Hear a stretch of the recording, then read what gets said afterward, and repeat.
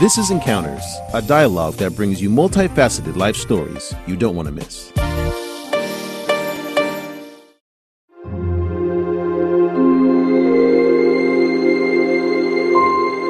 I remember it was around October, November 2009, and it snowed very early that year. I was on short-term sick leave, and in that month, one day, I remember visualizing drowning myself in the bathtub. Wow. And that's when I said to Tim, I said, okay, I should go see a psychologist now. This book, I felt a calling to write because I felt that a lot of people don't understand what it feels like in depression. Mm-hmm. And in a way, we need to normalize the topic, because the challenge is when people don't talk about depression or anxiety or mental health is when they need help, they don't look for help, and they don't know where to look for it. And by the time we look for help, it may be too late, in the sense that, you know, some of these issues could lead to death. Right? Yes. People can take their own life. So it's not a simple thing. What I actually learned from my own experience as well is we need to take time for ourselves, and the world can wait sometimes. I spent a lot of time making sure I meet the expectations of others, not knowing whether those are really their expectations or just in my mind, and also never once asking myself, why do I do that? And then I don't take care of myself. I become my last priority, and I think that's just why would we not actually even think about it? I thought he was smiling. I still think he was smiling at me. And it was that moment that Tim was coming back and he saw that smile on my face. And he said, wow, she hasn't smiled for months. I'm going to get her that bear.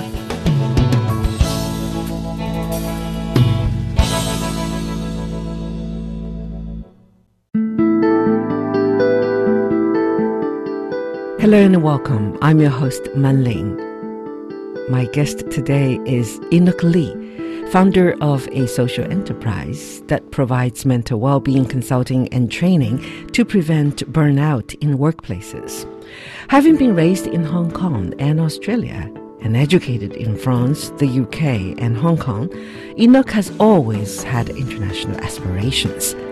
By the time she was 28, she had achieved everything she had ever worked for: a high-paying job in a multinational bank, a supportive and loving boyfriend, and lots of friends who admired her. So who could have imagined that such a strong, successful young woman would one day crumble to pieces, so devastated that she believed life was no longer worth living? In today's program, Enoch shares her personal journey in battling severe depression and finding a way out of it through rediscovering her inner child. If I ask you who you are and how do you define yourself, what are you going to tell me? I think I am a paradox. I think I house in my sometimes deranged mind, and I say bipolar? I'm not sure. Actually, no. I investigated that, but I think in my mind, there is a lot of thoughts and feelings going on, which sometimes I myself do not understand. Conflicting at times. Also, I sometimes find I can sit here and talk about mental health, and I wonder, but I'm what is pushing. It? What is it, and what is it to me? Or also, well, I'm pushing myself so hard, my schedule is full on, and I'm burning myself out. So what am I actually doing? I love what I do, but then I can love it and then at the same time hate it as well. I know. Yeah. You love what you do and you go for something that you don't really like, but you have to do it. Yes. That's the paradox, right? Yes. Okay. Let me give you 100% of your time, one day or 1 year, whatever. Yeah. Okay. What percentage do you want to give to yourself when you are not paradoxical? Well, I'm pretty sure I'm confused. That's not going to change. And I say the paradoxical is the foundation. But if I have to think of other things to define myself, I think I'm also a child inside an adult's body. And when I say child, I mean this part of me that is curious, that looks at the world with wonder, that wants to explore, that wants to challenge boundaries, that wants to try and test. And then the adult side of me go, oh, maybe you shouldn't do that. Maybe that's not right. the adult starts talking to the child. And I think there is part of my child being boxed up inside where that's my creativity, that's my innovation, and then going, can I not? Kind of like looking into my kids' eyes and they look at me like, can I take that cookie? Which one beat which one? The adult you or the child you? The adult me has a loud voice. See. Has a very loud voice. It brings you back to senses, right? Yes. And then the child will sometimes throw a tantrum. Whining. Yes. All the time. Yes. A child and a paradoxical person. Yeah. And you published a book. Yes. It's called Stress in the City, Playing My Way Out of Depression. The title of the book tells me that you suffered from depression once, yes. right? Actually, in the book, you advise people do not wean playfulness out of children. This is the first time you very formally tell the world that we need to have playfulness Yes. in our life, Yes. even though you are defining yourself as a child. And then the adults Yes. beat the childish Enoch, Yeah. but being an adult, you still deserve playing. Yes. Why? I think that's the strive that I continue to remind myself, is that as an adult, I can also be playful. I think if we look into research and theory, play is so highly correlated to children's learning. That's how they learn. That's how they make sense of their environment. We may, as adults, interpret a small child of 6 months grabbing another baby's face as, oh, don't do that, you will hurt somebody. But really what they're doing is they're testing out their physical boundaries. They're wondering, what is this other thing that's lying there next to me? Will they like it or not? And if we actually give kids the space and observe, you will see that the other child, if they don't like being touched, they will turn away. And I think it is that sense of us not trusting children because we think we're adults, we know it all. We think we teach children something. We set their boundaries. We set their boundaries without understanding or giving them a chance to be who they are, without giving a chance to say, well, what are their emotions? How are they playing? And what are they communicating to us in their play? And I think play, if you look across the whole animal kingdom, not just humans, every animal plays. Every animal baby plays. That's how they learn. That's how they grow up. And that's how human babies grow up. Giant pandas. Giant pandas. Look at them. Yeah. Monkeys, chimpanzees. Lions, Right. tigers. Yeah. But aren't the adults responsible for setting the boundaries? Otherwise, they go course. wild and dangerous, right? Yeah. And it depends what kind of boundaries we're setting. For example, my kids, I set the boundary of the space. In that space, it's safe. If my two kids want to fight each other, I'm like, fine, just fight. As long as you don't do anything hurtful or injury. Scratched. Because in the fighting, they're also building their relationship. They're communicating in a way that we don't know, we don't understand. But I think it's so innate in us. And then growing up, and actually I started to find out it's not just people growing up in China or Asia, it's across cultures actually, that people start to think about achievements, the competitions, and we need to work, quote unquote, so we shouldn't play because it's wasting our time. And slowly we forget to play, and that's how we forget our creativity. Indeed. How do you understand the saying, all work, no play makes Tom a dull boy, so and so? Do you think your play theory is based on that? There is some elements to it where I understand dull as in somebody who is not Boring. innovative, right? Yeah, boring, not creative, not aware of the environment. I think that's dull. Like things don't change. Unattractive. Right? And so I think play is it's a language. It's a thinking. It's a thought. It's not just games. It's not just sports. It's a whole lot of things. And if we look at the playfulness research, it also helps us find out about our unconscious mind and our emotions. Why do we like certain things or not? The first part about all work and no play, that's the issue I take with a lot of the understanding around play.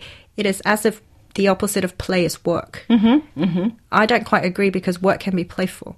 We can be playful at work. And to draw that distinction almost makes play a bad thing. Yeah. Right? Yeah, it's not productive. Yeah, in that sentence, in Right. that very sentence. Right? And it's a whole assumption of we have to work, because if we don't work, we don't move on with our lives. And actually, if we look at a professor from Stanford University called Professor Stuart Brown, he has done decades of research on playfulness. And in his book called The Ambiguity of Play, he writes the phrase, the opposite of play is not work.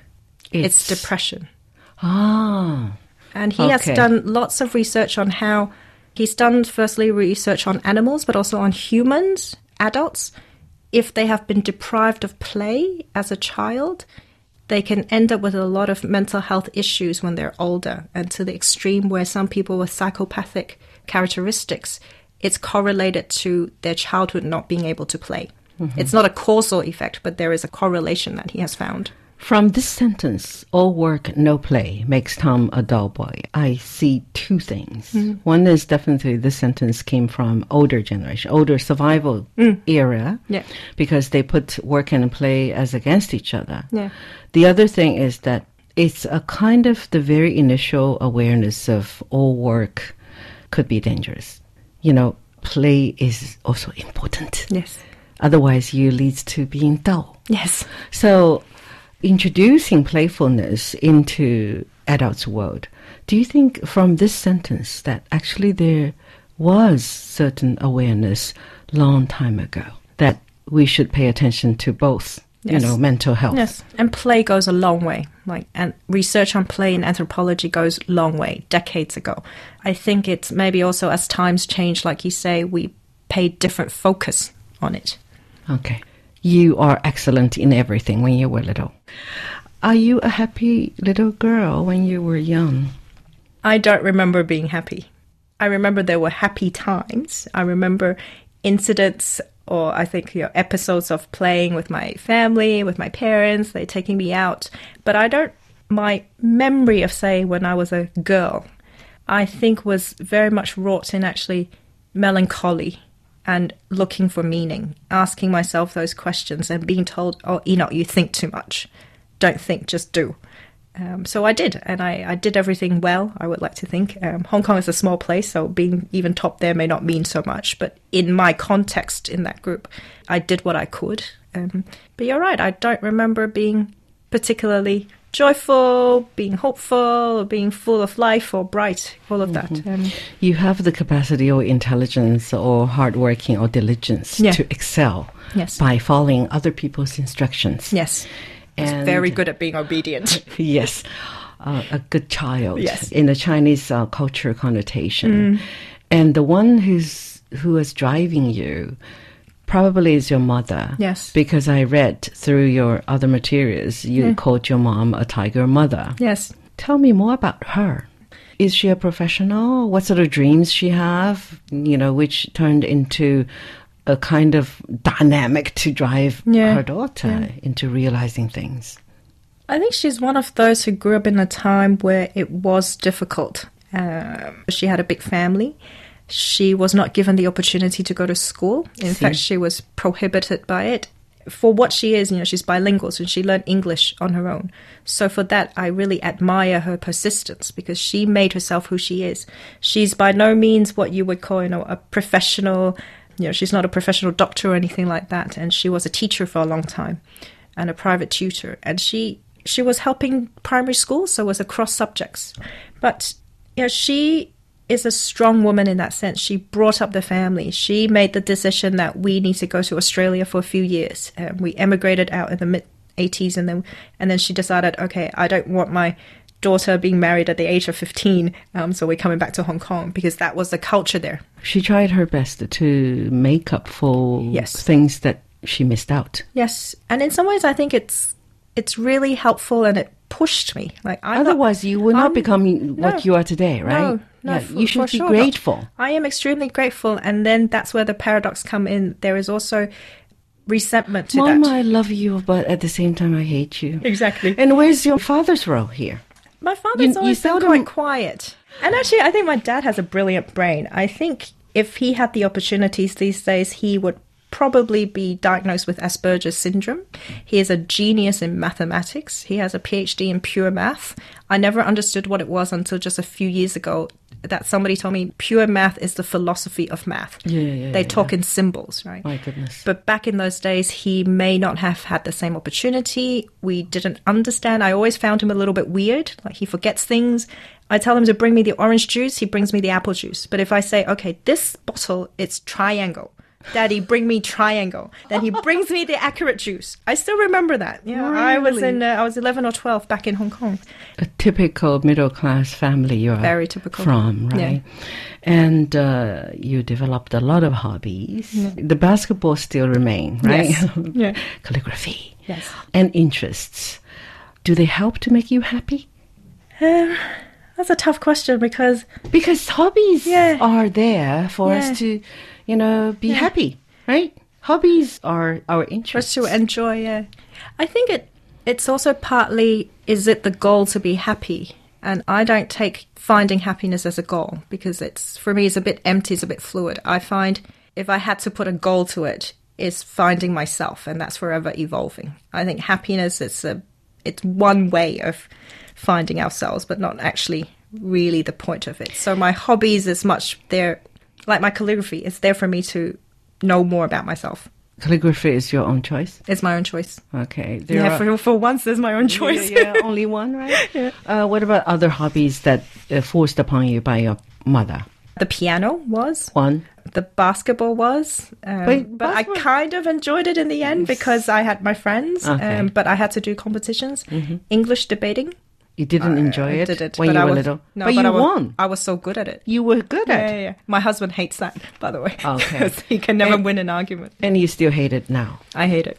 I don't like debating. I don't like debating. And that's part of the paradox. I don't like speaking in public, but I do so much. All right. So even though you have a lot of hobbies and interests, because that were forced upon you, that won't contribute to your being a happy girl. I think so. This is a lesson that all the parents out there, if they're listening to us, should be avoiding, right? Yeah. If you want your kids to learn things and to develop interests, make them interested in it first. Yes. Before forcing them on your child.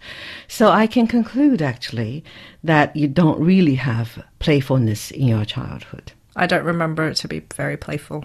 No. So that's why you're making it up. Yes. And not only I'm living my childhood out. I know. You're not only making it up for yourself, but you want others to make up, and to catch up for things they have missed. And do you have it now, playfulness in your life?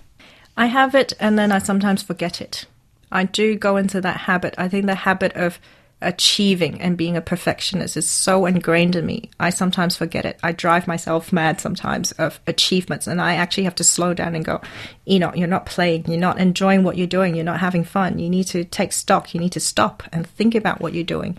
Even though building a company, the work is what you enjoy, it's how you go about it, right? And I think the difference now is I am able to be much more aware sooner that this is happening than just running as a robot. So when you forget, who's going to wake you up? I have to. You yourself? Yeah. My husband does that sometimes because he also sees me when I'm stressed out and stomping around the apartment. Because he's the closest to you. Yeah, and he suffers from it. Shall we have an alarm clock, That would be good. To implant into our brain. They say, hey, wake up. Okay. And you were selected as, when you were little, right? Selected as one of the only 20 students to enroll in the 2 major or double major bachelor's degree program in law and politics. Do you enjoy being at the top? Yes, for sure. I enjoyed that recognition. I did. And the law and politics, which university you go to? I went to University of Hong Kong. Yeah. And the major, you chose it yourself or your mother chose it for you? So this is the interesting thing.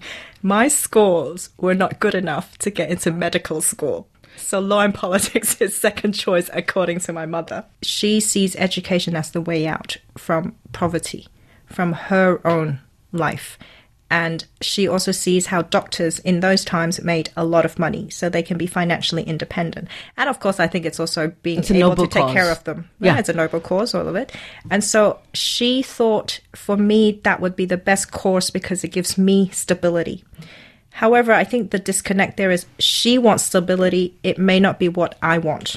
Chinese people always go for stability first. Yes, it's very practical. Yeah. And just now I heard you talking about you hated economics, right? But how come your first job or later you went into banking? You see how confused I am. Yeah. Yeah. So is it because you went into an area you were not trained? Because, law and politics definitely, even though it was not your own choice, but you got well trained. Yes. Well trained means it was a comfort zone. Yes.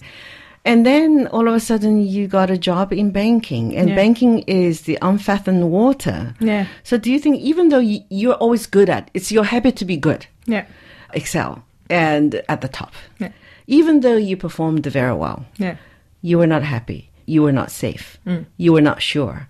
And this unconscious or subconscious or whatever you call it, fear was there. Is that the reason you broke down later? Oh, that is, I think, the major reason of why I broke down. It's the inner defragmentation, because I did not like who I was, and I did not like the life I was living, even though for a lot of people it was the perfect life. They look up to you, right? Yeah, they look up to me. They're like, you have an expat contract, you're running around the cities, you're flying around business class, all of it. What's there not to like? So how old were you when you broke down? I was 28. And how many years already into banking? 5-6 years. 6 years is enough to establish, right? You're well established. Yes. Good income? Very good income. And career good? Potential, yes, I mean. I was top ratings. Yeah, I know. You have a lot of titles, right? Yeah. And good relationship even. Yes. Yeah, you have a boyfriend now. Yes. Now your husband. Yes. Huh? It's enviable. Very. And then you broke down. Yes. It's simply because it's not your own choice. You're passively being excellent. Yes, that's actually a really good way of saying it. Can I quote you in my next book? Being passively excellent. It is true. And, when you ask about why banking, it was, like you say, was an escape. I went into banking not because I love banking. I had no idea what banking was, but because that specific job offered me the opportunity to leave Hong Kong immediately. That was the only thing I was looking for. Why did you want to leave Hong Kong immediately? I needed to escape from my mother. And I say mother as a metaphor. That's a habit I also found growing up in that city. I love it for what it is, but also there are other things out there. Like I did a year exchange abroad during university. I'm like, there's a huge world out there. You went to Australia? Seen it yet. And I went to Paris that year. And I was like, there's a world out there that I don't know yet. So law and politics was your major, right? Yes. You continued that major for a master's degree, right? I finished my master's in law part-time while I was working full-time. Yeah. And then stress in the city, playing my way out of depression. Is this book a recording of how you fought and came out of depression? What lessons can we learn from reading it and from your personal experiences? It records my experience of just before my depression, the lead up to it, a lot during it, and also after it. So also a bit about the work I do now. But I think this book, I felt a calling to write because I felt that a lot of people don't understand what it feels like in depression. And in a way, we need to normalize the topic, because the challenge is when people don't talk about depression or anxiety or mental health is when they need help, they don't look for help and they don't know where to look for it. And by the time we look for help, it may be too late in the sense that some of these issues could lead to death. Right? People can take their own lives. So it's not a simple thing. And I think the book, what I actually learned from my own experience as well is we need to take time for ourselves, and the world can wait sometimes. I spent a lot of time making sure I meet the expectations of others, not knowing whether those are really their expectations or just in my mind, and also never once asking myself, why do I do that? And then I don't take care of myself. I become my last priority. And I think that's just why would we not actually even think about it? When was the first awareness that you got problem? Physical symptoms already there, right? Yes. But you refused to believe that. I was in denial for a long time. See? Yeah. And then a diagnostic sort of thing to make you, wake you up that you got depression. You suffer from migraines for a long time. Yeah. So that can be easily taken as physical problems, right? Yes, and that's what I did. It's not mental. Yeah. That's what I did. That was my excuse. Yeah, your excuse. Yeah. But who actually reminded you that it's actually mental? It's not really physical. So my doctor reminded me, and my boyfriend, my husband, did as well. However, I did not listen to them, and I remember it was around October, November 2009. Winter is beginning to set in. Yes. Yeah. And it snowed very early that year, Halloween's. I was on short-term sick leave, and The company was actually very supportive. They gave me a month's short-term sick leave because of my migraines and whatnot. And in that month, one day, I remember visualizing drowning myself in the bathtub. Wow. And that's when I said to Tim, I said, okay, I should go see a psychologist now. That was the moment you realized that it's not physical anymore, right? I think that was a moment where You're scared. I was scared and I don't know what's going on. But even as I went to see the doctor and he did the Beck Depression Inventory, which tracks the changes in our habits, our moods over the last few weeks, he got the score and he said, Enoch, you have severe clinical depression. And my response to him, which he told me afterwards, was, okay, cool. When do I go back to work? Oh my goodness. So I had no realization. Work is still your priority. Yes, because it was my identity. And I had no idea what depression meant. I had no idea what the implications were. I kind of knew, oh, I'm depressed. So the realization of something in me needs sorting out actually didn't come until 9 or 10 months later. Because even as I saw the psychologist, I was in very strong denial that anything was quote unquote wrong. Usually when we say we are depressed, we are low, we're not happy, but it's not a clinical condition. No. But now we have to face it, right? Yeah. To recognize it. Okay, so the bear thing. Yes. I think you're lucky, or by accident, or it's arranged by some sort of extra, Extra force out there. Yeah, out there, and you come in a shopping mall, right? I remember. Yes. You Solana. walk into a teddy bear Shop, sort of a yeah. shop, and you were smiling. Yeah. Well, I thought he was smiling. I still think he was smiling at me. And it was that moment that Tim was coming back out from the bathroom and he saw that smile on my face. And he said, wow, she hasn't smiled for months. I'm going to get her that bear. Were you aware you were smiling? No. No. No. That's a natural display of your inner self. Yeah. And it was Tim who detected, Yes. or captured it. Yeah. Wow. And he's the one who, I think, brought back the playfulness in me. I owe it to him in that way. I don't know, like if we rewind and I had to do it all again myself, I don't know. Or if he ignored that Or if he very ignored it. sign Yeah. or moment, then maybe it take longer for you to Probably. come back. Yeah. Maybe it would never come back sometimes. Maybe it could not. be Yeah. possible, Yeah. right? And then you have more bears in Yes. your life. Yeah. Tell us more about the bear story. After that first bear, he's the one who said, why don't you give the bear a name? And I said, fine. Off the top of my head, we'll call him Floppy. And he asked me why. I said, well, he just flops around, watches TV, doesn't do much with his life. And, guess who that is? That's obviously an externalization of the situation I was in at that time and also how I felt. But it was so difficult for me at that time to articulate it for myself because I was still at a stage where I was extremely angry and resentful at myself. I felt really ungrateful. Why do I need to be depressed? What's wrong with me? All of that. But I think Tim was able to start to bring the other side of me, the child out of me.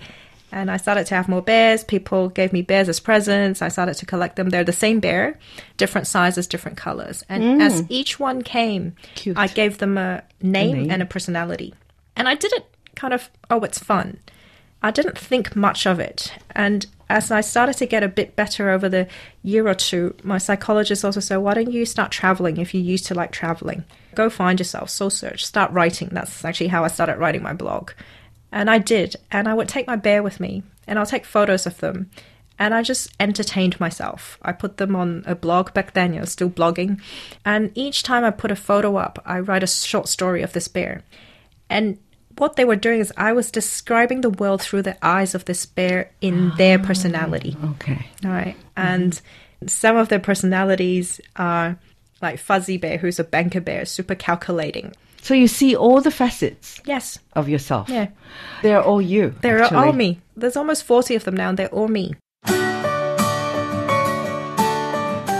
Enoch's depression was a blessing in disguise. The same illness that destroyed her promising career has given her a new purpose in life, allowing her to start up her own business from scratch. In the next episode, Enoch will share more of her research in the psychology of adult playfulness and how she has helped others access their inner selves through her bear therapy her writing and speaking. And that's the end of our show. I'm Manling. Thank you for joining me.